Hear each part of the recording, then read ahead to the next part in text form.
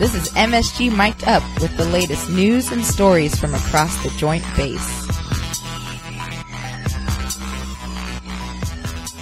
Welcome back, everyone, to episode 3 of MSG Mic'd Up. We have a special guest. This is our first guest producer. So we have Master Nicole Haun, who's working up on the MSG CAG. I'm going to turn it over to you, Nicole. Thanks. Hi again, this is Master Haun from the MSG CAG, and I'm here with Chief Select Anderson. How are you doing, sir, from the Med Group? I'm well, thank you. And you? Good. So today we're going to talk about special duties, since myself and Chief Select, I love saying that, by the way. It's a little weird for me still. Is but it? That's all right. It's not weird for me. It's going to take me a minute. So we're going to talk about special duties. So since both he and I have been in special duties, being MTIs, and then also I was over at the Air Force Academy, we're going to discuss how it kind of shaped us as Airmen Big A. So my first question to you, Chief Select, is how did your special duties shape you as an airman? So I think that my special duty shaped me as an airman primarily, well, there's a bunch of different ways that it shaped me. The first is I think that it gave me a much more clearly defined sense of what the enlisted corps is there for and what our roles and our responsibilities are and how we kind of interact with our counterparts.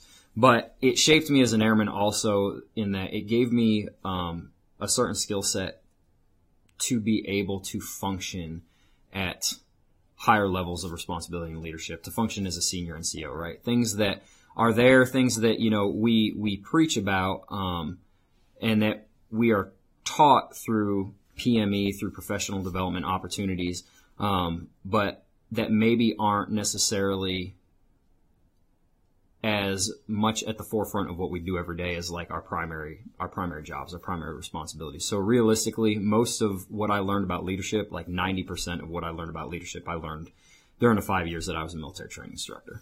Exactly. I feel the same way in both of those special duty career fields as a military training instructor and also as a academy military trainer. When you're taught things in PME with your troops, depending on how many troops you have, it depends on the scenario if you're able to actually execute those things that you were taught in PME, right? So I think that as in those kind of special duties, you have so many different either trainees or cadets, because you dealt with cadets as well down at Lackland. Right. And it gives you the opportunity to explore how to use those leadership tools with different kinds of personalities. Yes, absolutely. And the personalities piece is the key to it, right? So I definitely think that so it's kind of unique because the Air Force, right, we've always kind of, I don't want to say we struggled with the service identity, right, but it's one of those hot topics. It's one of those things that's always discussed, right? So I have a medical background, right, and so in the Air Force Medical Service, the culture is very different than in the logistics background like yours is versus, you know, the flight line versus the flying community, whatever it may be. And so within those cultures, right, I would say that there's a varying degree as to how much the personalities drive certain decisions and how we kind of interact with each other. I know over in the medical group, right, so we have it seems like we have just as many officers as we have enlisted individuals, right? And so how we interact and how we conduct business is maybe very different than in other areas of the Air Force, right? So making sure that we are interacting appropriately, I would say, is probably the biggest takeaway that I took away from that, and something that I brought back with me. And it's definitely caused some very interesting conversations, some heated discussions with some of my senior NCO peers, and then even my NCOs when we're behind closed doors, and I start asking them, like, what were you thinking? And I open up those lines of communication. But I definitely think that it has made me more effective in my environment.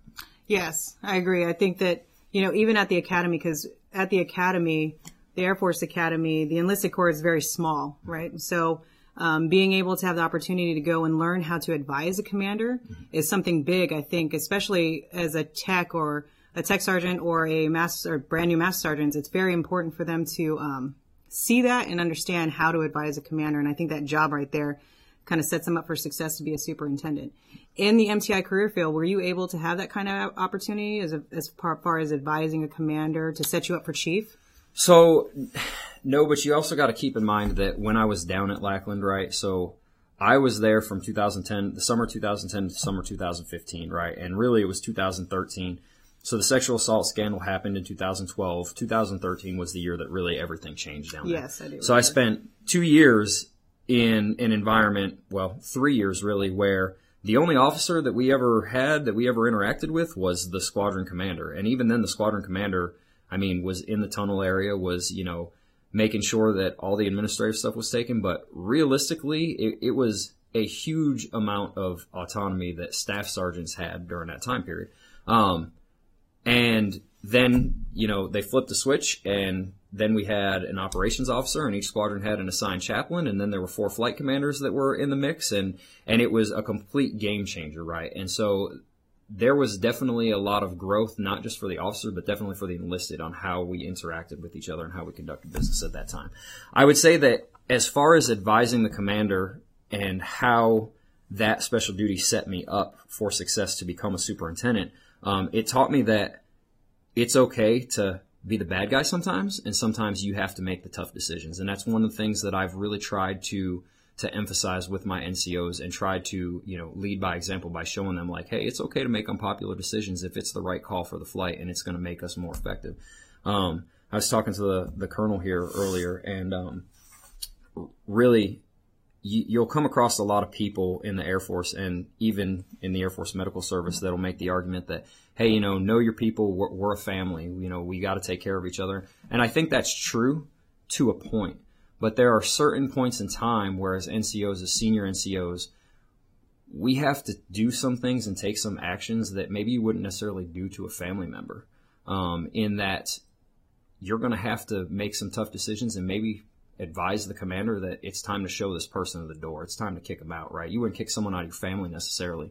But if someone isn't the right fit for the job, or if they are not performing to standard, or if they're clearly not getting it, and after multiple opportunities they have demonstrated that they either can't be trusted or they just can't perform, it's time to decertify them. It's time to take administrative action. It's time to deny re-enlistment, whatever it may be.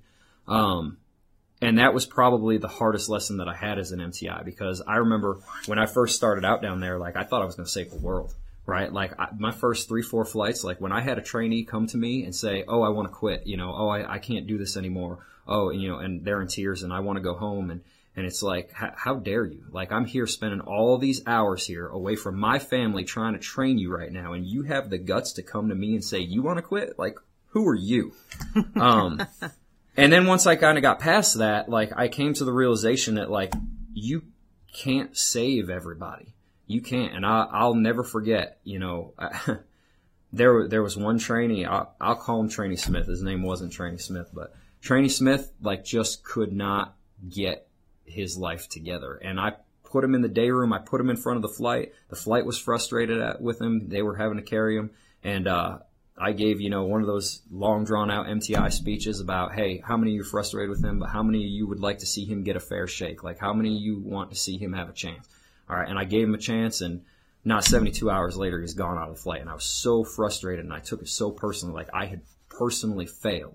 But it really wasn't me, right? Like, in that job, at some point, like, you're basically, one of your responsibilities is kind of to cull the herd. Mm-hmm. And, that doesn't really change, because there are some people who make it through BMT, who make it through tech school, right? And if they can't continue to adapt, then you have to advise the commander, like, hey, sir, hey, man, it's probably time for this person to go. Yeah, exactly. I agree with you. And then, so it's interesting. So you were in a time frame between, what did you say, 2010 through almost 2015, correct? Yes. That you were there. So during that time frame, did you see a shift in generation as far as how they receive things, and then how did you have to adapt to that? And then also, how, coming out of that kind of environment, what tools did you use from there in the operational Air Force when you came back? So I think that out of that entire time period, the biggest tools that I brought back were, it was my ability to interact with different personalities, right? So before that change happened, right, everything was very results driven. Like, what are you producing? What are the results? I'm not necessarily worried about how you produce those results, right? Yes. You can be as mean and as vicious as you want to be. You can, just get them from point A to point B as quickly as you possibly can. And we did, and we were really good at it. We were highly effective at it, right? Once everything kicked off with that scandal, it became much more focused on how do we interact with each other? Mm-hmm. How are we, what is the standard that we're setting for these airmen in how they interact with each other, and what is considered professional conduct, basically. And so the emphasis came away from maybe some of the, hey, you need to produce these results, to, okay, how were you trying to train them to produce these results to begin with? So I will say that the MTIs that were down there during that time period, and this is not a dig against your generation of MTIs at all. But I do think that those of us that were there and were able to operate under the older system where we were working the 100+ hour work weeks, and we were in the grind, and we were spending time away from our families, and we were truly and sincerely like devoted to the job. Those of us that were there during that time period and through the transition, and who were able to adapt, right, who were able to change, kind of alter our training methods to what was the new norm, we became some of the most effective MTIs that I think BMTs ever produced. I actually totally agree with you. So I did, I am the older generation of MTI, where it's a certain kind of way, right, certain kind of breed of individual. Yes. And after you all went through all that stuff, I give it to you, because I don't think that the older generation could do a transition like that and be as effective and efficient as you guys were. So, but on the flip side of it, I will say, I think, if you go and you look at the numbers and you look at the training schedule now, there's about MTIs that go through down there now, they do the best that they can possibly do with the environment and the rules that they have placed upon them. There's about 500 hours less of training time that they go through in their certification process compared to what we had gone through. So they are ultra professional. They are, and it's different. The emphasis on standards is coming back now. If you see the changes that are coming through with the BMT curriculum that's coming through, right? But it's weird. It's a revolving door. Everything changes, but everything stays the same at the same time. So. I agree. So I know that we're kind of like talking about what you bring back to the Operational Air Force. I keep saying Operational Air Force, but to your career field as far as the airmen. How have they been receptive to these things? I know med group is different. It's a different kind of environment, right? So, but you've interacted with different kinds of airmen other than them. So it depends on the airman. It does, right? It does, because personalities mean something, right? So it does depend. Have you, having that label of MTI on you, do you normally get people that shy away from you? I know I did in the beginning. So, because we are people, they don't understand that, I guess. Initially, yes, right? Because of course, I have my campaign hat in my office, and I get airmen that in process and everything. And initially, they look over and they're like, "Wait a second, what's happening right now? Who is this guy? How did you get that?" Right, exactly. But realistically, that falls on me then to go ahead and open up those lines of communication, right? I mean, realistically, as a senior master sergeant, right, those brand new airmen are probably going to react in a similar manner just based off the rank and the position, anyways. Yes. So I like to think that I have enough self-awareness to know when an airman is intimidated or is shying away from me, right? And I can go up and say, "Hey, what's going on?" I probably don't catch it 100% of the time, but yes, it is a challenge to be labeled as an MTI. Yes, so. I do agree with you. So, has everything always been so smooth sailing as far as being an MTI and then also transitioning into your position now as a superintendent over at the 87th MSG or Med Group? Yeah. No. AMDS. MDS. There we go. I'm not Med Group MDS. No. Okay. So, it's never been smooth. Ever. No? No, it's never been smooth. It's always been, and part of that I think is maybe my personality, right? I remember when they first really started trying to bring on deliberate development and emotional intelligence training down at Lackland. Yes. The BMT superintendent used to do every Friday, the flights that graduated, he would call the MTIs over to the group building. And he would talk to all of us, and he brought these deliberate development people in once, and the question that was asked to us was, how do you define success? And they got to me, and I just looked at him, and I was like, Chief, I honestly don't know, because don't think I'm ever satisfied, right? Like, even if my flights scored perfect scores, even if we were the honor flight, even like, I know myself well enough to know that I would not be happy. I would still find something that I would tell that flight you need to do better on, right? Yes. So that piece of my personality, I think, has kind of stayed with me, right? Like, anytime I go into a new job or new position, like, I'm always looking for something that could be improved or that could be better.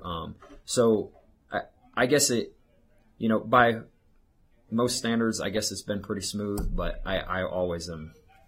I'm never You're always satisfied. reaching for more, I right? know, Yes. right? Like, it's so never enough. I think that is a type of personality for a lot of people in special duties, or, in general, Right. a lot of those A-type personalities who they just want to make everything just a little bit better. Right? So before we close, I do have one more question for you. All right. Do you recommend special duties to our younger airmen? Yes. And I wouldn't say, I would never say, like, everyone needs to be an MTI. Yes. I think that the special duty that is pursued should be based on what the member needs to work on personally. Right? Wow. Yeah. I would say that it is going to give you a different perspective on leadership, right? It's going to pull you out of your career field. Maybe you're going to lose some of your technical abilities, but what you will bring back to your career field will pay dividends tenfold. And don't just go for a special duty because you think it's going to be advantageous for your career, right? Yes. I think a lot of times we get wrapped up in, I'm going to go and I'm going to do this special duty so that it helps me become a master sergeant or a senior master sergeant or chief master sergeant. And that's not the right answer. If you're trying to pursue a special duty for that reason, then your motivation is wrong. But if you go in there saying, I'm going to become a better person, and not only am I going to become a better person in the process, I know that I'm going to be helping grow the next generation of airmen or NCOs, if you go and become a first sergeant, right, then it's kind of airmen, NCOs, senior NCOs, everyone, Exactly.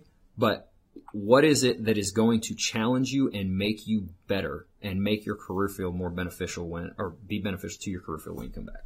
Thank you so much. Those are actually great words. So right now we're just going to wrap up this episode with Chief Select Anderson. I love saying that again. Thank you. And this is so just want to shout out to everybody and let everybody know that the month of January is coming up, and that is the month of mentoring. So please look out for the upcoming marketing stuff from FSS. And this is Master Sergeant Haun from the 87th MSG. Hello, everyone. This is Lieutenant Colonel Clark with a few final notes. So first off, thank you to our first guest producer, Master Sergeant Haun. If you're interested in producing an episode, reach out. We'll get you all set up and hosting a podcast. Also, I'd like to thank Chief Master Sergeant Select Anderson for telling us about special duty assignments and his experience as an MTI. Next, we're not going to leave you without a golden nugget. For this episode, it's going to be a little more challenging. So this time, the challenge for you all out there is to get 4 of your friends or coworkers to sign up for MSG texts. To sign up for the texts, you have to send FACTR, F-A-C-T-R, to 95577. So again, that's FACTR to 95577. So what we want you to do is send in the names of the people you signed up, along with just the last 4 digits of their phone number. So not the full phone number, just the last 4 digits, so we can just verify that those folks have signed up. So again, the gold nugget for this episode is get 4 of your friends or coworkers to sign up for the MSG text. Send that into your commander, and then again, a half-day comp book out there available to everyone.